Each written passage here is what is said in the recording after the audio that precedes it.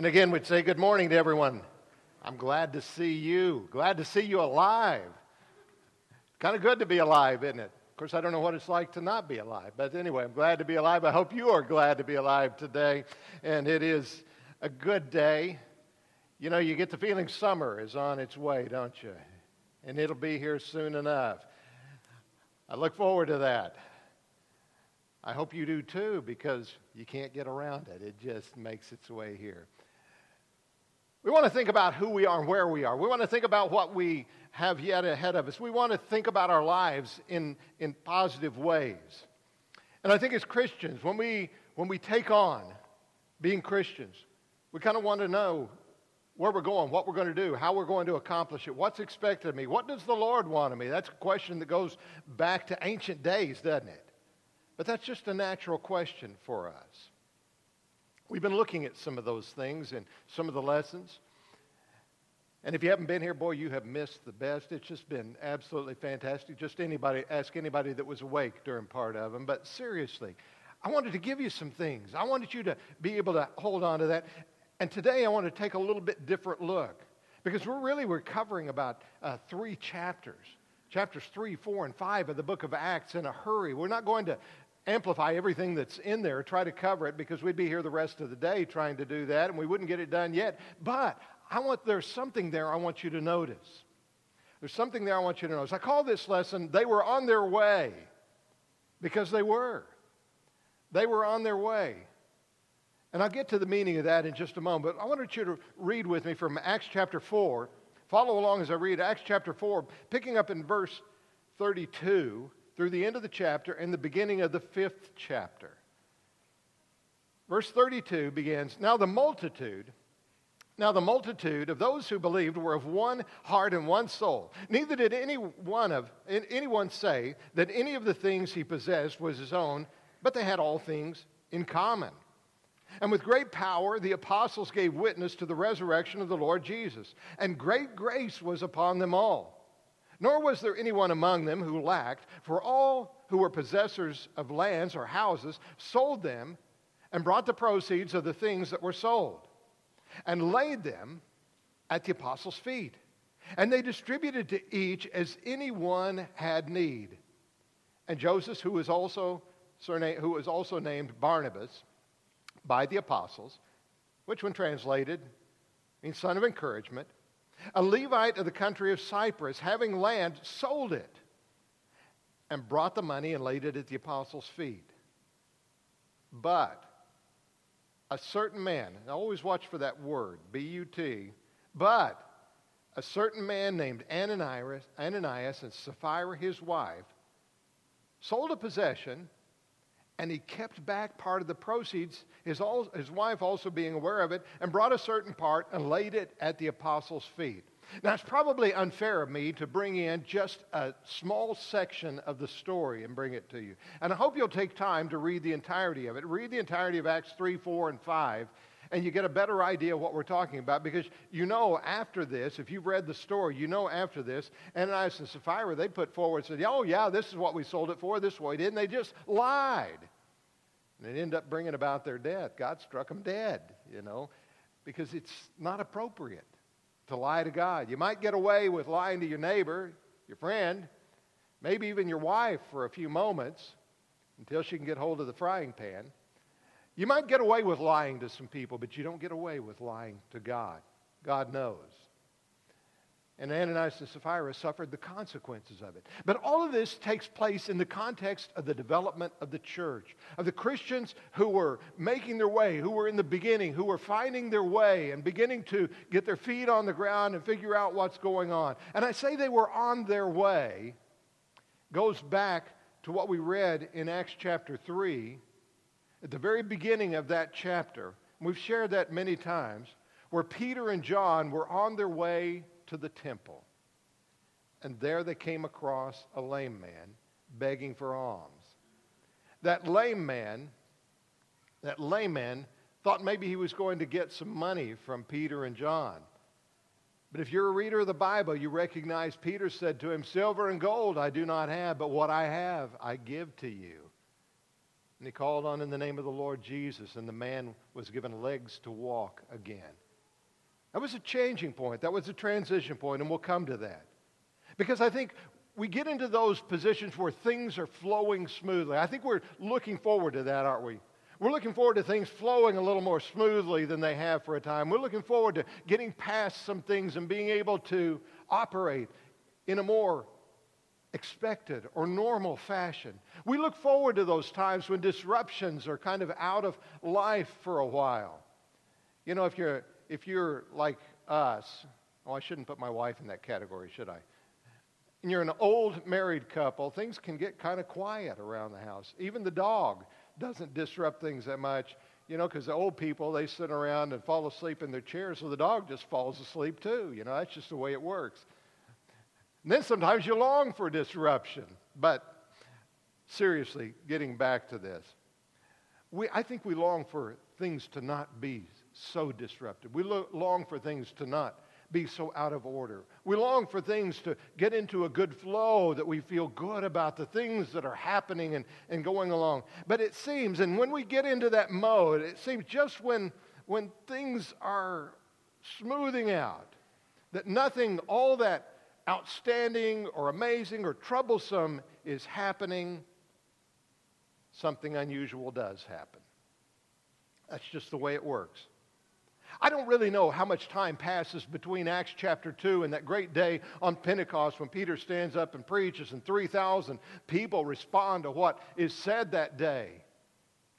I don't know how much time passes between that and the third chapter of Acts.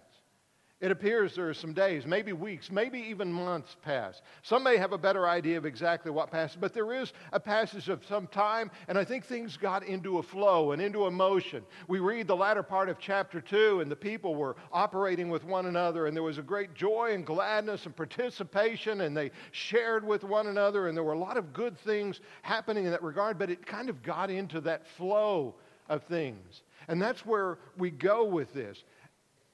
But just when you think everything is kind of settled down and in a flow, you might be aware. For if you remember those days, or you think about those days, I don't think any of you were there. In those days, right after the death and the resurrection of Jesus, right after that, it seems like he kind of came and went with the apostles and those men that were close to him. It seemed like he was there sometimes, and sometimes he wasn't there. And you remember that occasion that John records in John chapter 21 where Peter and some of the others are gathered together, and maybe it's just kind of one of those days where things are just kind of at a low ebb and just ordinary, nothing really going on. And Peter says, "Hey, I'm going fishing." Some of the other guys say, "Hey, I'm going with you." Who wouldn't want to go? So they take off and go fishing. They get out to fish that evening. They don't catch any fish. All in the night goes by. They don't catch any fish. And about the morning, they hear a voice from the shore that says, "Hey, children, have you caught any fish?" No. The voice says, "Cast your net on the other side of the boat." And they do. And you know what? They began to pull it in, and they hadn't seen so many fish. And one of them, the guy that's recording it, the one that calls himself that disciple whom Jesus loved, John,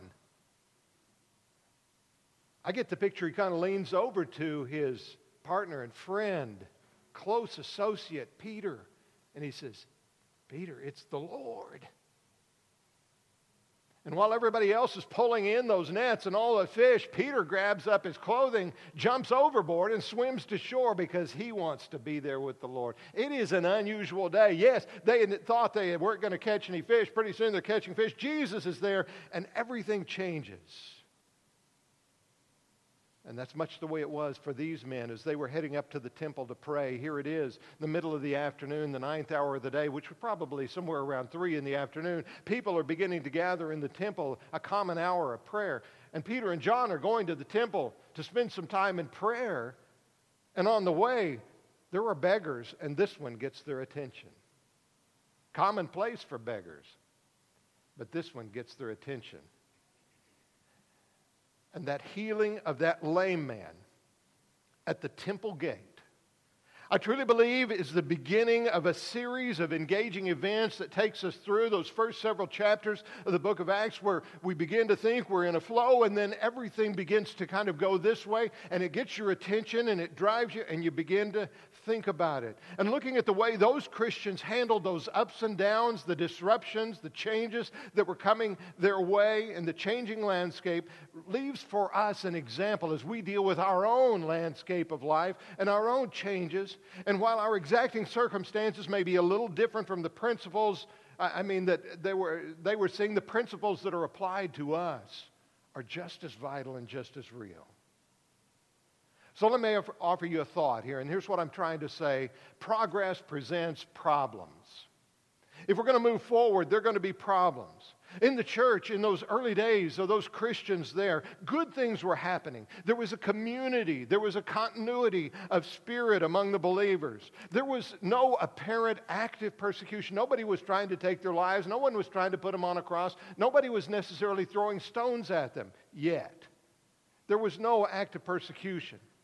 The people were hearing and seeing around them and responding to the good that they were hearing and the things that they were seeing in these Christians. They were seeing and recognizing something was great there. And as the latter end of that chapter tells us, as they saw the good there and the gladness of heart and the sharing that they had in the public and in the private, it says, and the Lord was adding to the church daily. People were responding on a regular and ongoing basis to that. And isn't this just pretty much the progression that Jesus had unfolded? Go back to the very first chapter of Acts when he tells his disciples, you're going to be witnesses to me in Jerusalem, Judea, Samaria, and the uttermost parts of the world. In other words, it's going to start small and it's going to just get bigger and bigger. But progress does present problems. Progress is going on, and problems came. Problems aren't always bad, though. They make us think and they make us work. But think about some of the things that happened. Peter and John, after the healing of that man and the disruption that comes into the temple in the case, they're brought in, they're incarcerated, at least overnight. They're brought before the council for judgment there. They're put on trial, and they're even threatened. Don't preach anymore in this guy's name. Chapters 3, chapters 4. Don't do this anymore. And their response, are we to listen to you or are we to listen to God? Things may have settled for just a little bit very, very quickly. We begin to see as the Christians are very active. We've got a couple by the name of Ananias and Sapphira. Their names will go down, don't mean to misquote, in infamy in a sense. We don't name our children Ananias or Sapphira anymore, do we? But Ananias and Sapphira created a problem. They're lying to God, their deception. It wasn't that they didn't give. It wasn't that they held back part of what they had. It wasn't just their selfishness. Some attribute it to that. But it was about their deception. They tried to present something that wasn't true. They tried to pretend they were something that they weren't. It was hypocrisy. It was deception. And it was put before God. And they died as a result. And there were others, took them out, buried them, and dealt with it. And the church moved on. And then again, the council brings in some of the apostles, incarcerates these apostles again, puts them on trial again, says, we told you not to do this anymore. And basically, they stand there, we told you we were going to continue to do this. But they end up beating them. Thankfully, Gamaliel kind of stands in the way. We really can't be standing against this if it's of God. But those apostles are beaten, and they are imprisoned in chapter 5, are imprisoned, put on trial, and they are beaten. You know what they did? They thanked God that they were worthy to be punished or to suffer harm for the cause of Christ. Think about that. But they did that. And then we quickly move on. Things keep going. But we're working together, we're caring for one another, but it seemed like some may have been being overlooked. There's a complaint that arises, certain among the widows that should be being cared for weren't being cared for, and so we got to take care of that business. We apply some people to take care of that business. And then we've got Stephen, who's making his presence known by preaching the gospel, teaching people about Jesus Christ. He's brought in. People don't like what he has to say, so they throw stones at him and they kill him. And immediately after that, because he's a principal in the killing of Stephen, we've got Saul of Tarsus. And with the acknowledgement of the high council, he goes about imprisoning people, beating people, dragging them away. The persecution of Saul begins to work right there in Jerusalem, and it scatters Christians as they begin to go other places. But you know what? He didn't realize it, but what he was doing was actually taking the gospel outside of the bounds of Jerusalem, because Acts chapter 8, and that's where we are, Acts chapter 8 says, those that were scattered abroad, what did they do? They went everywhere preaching the word. And that's not the end of the problems. Of course, they go out and the gospel spreads and the church is growing. But what that leads to is even another problem. What about people who are not already Jews? And so they've got to face that challenge that's out there. You say, well, these are good people. These are good Christians. These are people who are following the Lord. Why in the world should all these problems keep coming up and mounting up and working on them? I want you to remember, and I want you to think about this, because here is your reality. Temptation, or the work of Satan, does not have to deal with those he already has. He doesn't deal with those who have already surrendered or are already within his grasp. But Peter describes him as one who's seeking to devour us. You need to resist him. You need to put him off. But he is one who would try to overwhelm those who are not yet his. And that was even Paul's situation, as he writes about his own life. And he said, thus I keep me from being puffed up above others. I was given this thorn in the flesh, this working of Satan. He refers to it as something of Satan that he has. And it brought about a humility in his life. And that was Paul's situation. But isn't that life? We recognize this in reality. We recognize it in life. Lynn Anderson sang her song, The Rose Garden. I never promised you a rose garden.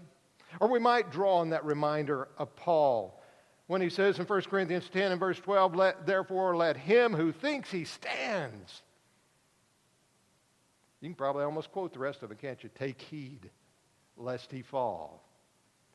Don't get arrogant about where we are. Don't get just self-satisfied with it. Realize that as we move forward, progress presents problems to be dealt with. But that is not necessarily bad, because every problem has a solution in the Lord. I think if we put our perspectives together and we think about it, there are three types of people. Three types of people in dealing with problems. There are three ways in which people deal with problems. I probably didn't state that the best it could be, but you get what I mean out of that. I'm not trying to categorize us as people.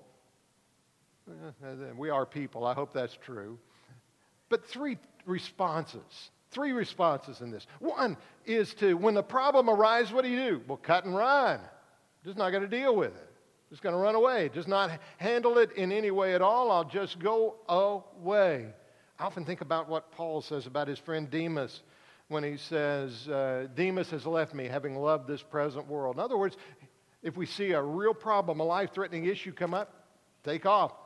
Get away from it. Some want to just cut and run. Others may hope for a Savior. Oh boy, I hope somebody will come along and take care of this. Surely somebody will do that. Haven't we said that? I love my friend Floyd Mills. He said, we're always saying somebody ought to do it. He said, well, I'm somebody.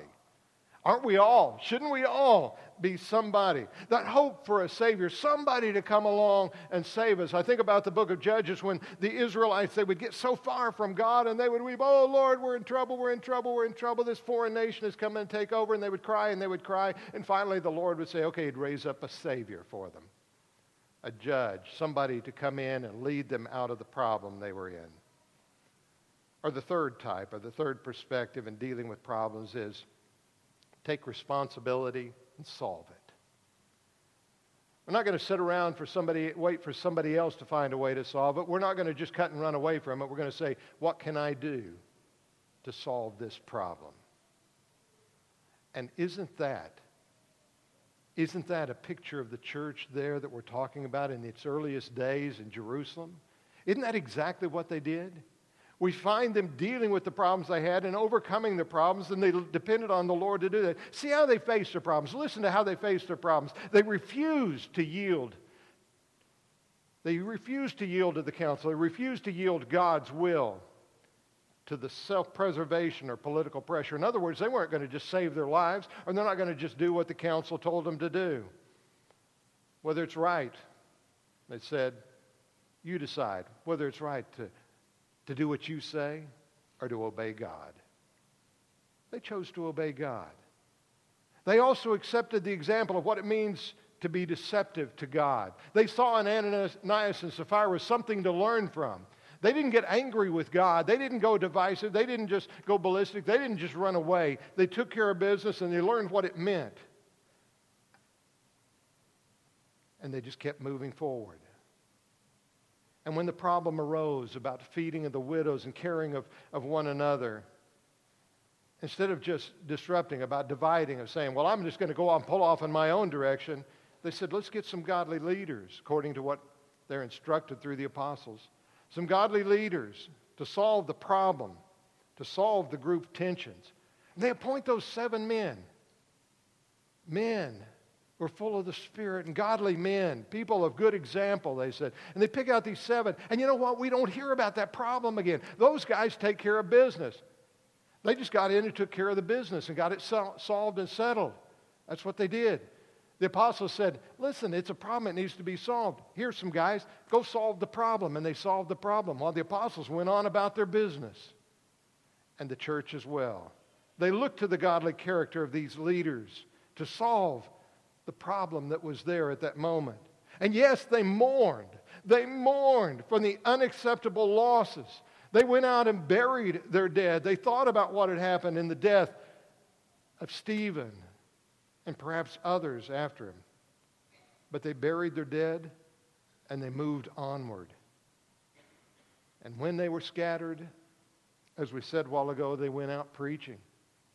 They weren't afraid. They weren't afraid to say anymore that they were with Jesus. They weren't hiding in their closets.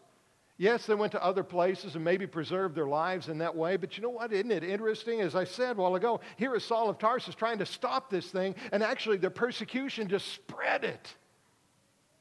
I hate to say like a virus because that sounds bad, but that's basically what it did. Just kind of spread it wherever it went.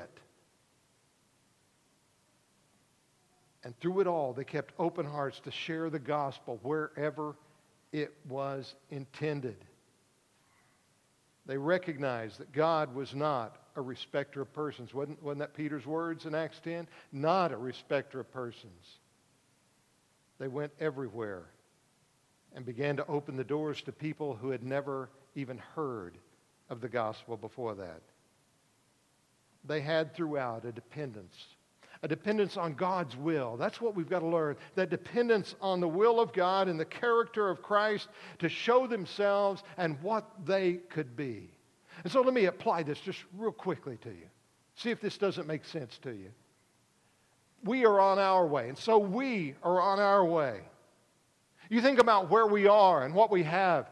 You think about what's going on in our lives. We are most fortunately blessed to just be able to come into a place like this and to sit down for a little while with fellow Christians, to sing some songs together, to pray together, to spend some time thinking on God's Word together in a blessed place that even has air conditioning. You don't have to use funeral home fans. Some of you don't have any idea what I'm talking about. Unfortunately, some of you do. We are most fortunate. We are blessed.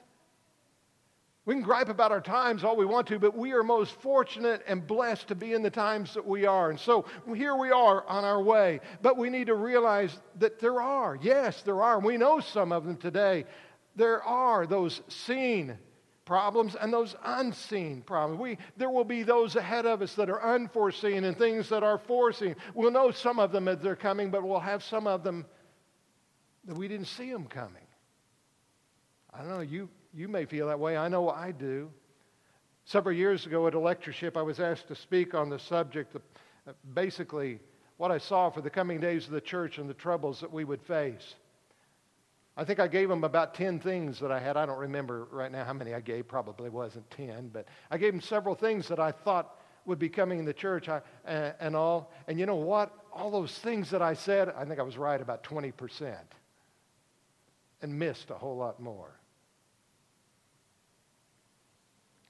I think that's the way we are. I don't mean to necessarily put you in my limited vision boat, but still, I think that's the way we are. There are things that we know are coming, and we prepare for those, but there are also those unseen problems. We will continue to face them. Now, that's not a negative thing. We'll deal with them. They'll come to us. We'll deal with them. We'll confront them. We'll handle them, and we'll move forward because we've got the Lord on our side with us. And so I'm saying to you, we may be on our way somewhere. We may be liking the progression of what we see. We may be finding comfort in the idea that we are moving forward and life has so many blessings. But we need to stop and look and not run away from it, not look for somebody else to handle it, but we need to stop and look and consider what might be happening along the way. Let's don't close our eyes in our journey and just slide through and hope we can comfortably get through life without any kind of disruption or distraction. But as we go into life, recognize that there are things along the way, and many of those are things from which we can learn, challenges that we can overcome, strengths that we can gain, and the will of God can be applied within them. So let me wrap up with this. In Luke chapter 8, beginning in verse 40, and I think through the end of the chapter, there is an account of Jesus where he was called upon by one of the leaders of the synagogue, a fellow by the name of Jairus, or Jairus, depending on how you want to pronounce it, who came to him with a desire. I've got a problem. I've got someone that needs healing. I've got a little girl. And Jesus says, I'll come.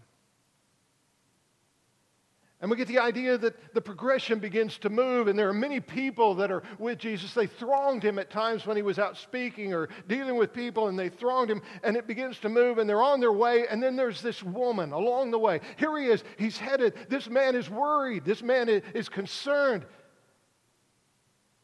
because death is at the door.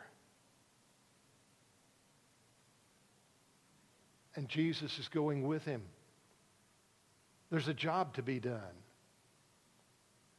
There's a care to be administered. There's a faith to be built. There's a life to be restored. There's a blessing to be shared. And so he begins. But there's this woman. And she's had her problem from some time. And you read the parallel accounts of it. She's been dealing with it. She's been trying to handle it. She's gone to doctors. She's done everything that she can. And she comes towards Jesus, and she's heard from others along the way, he can heal you. And maybe she's even heard that if you just touch his clothing. And you get the picture of this woman making her way through the crowds thronging about Jesus, probably most of them men, but she's pressing through those bodies and those legs, and she reaches through and she touches, and I always picture her touching the back of his garment.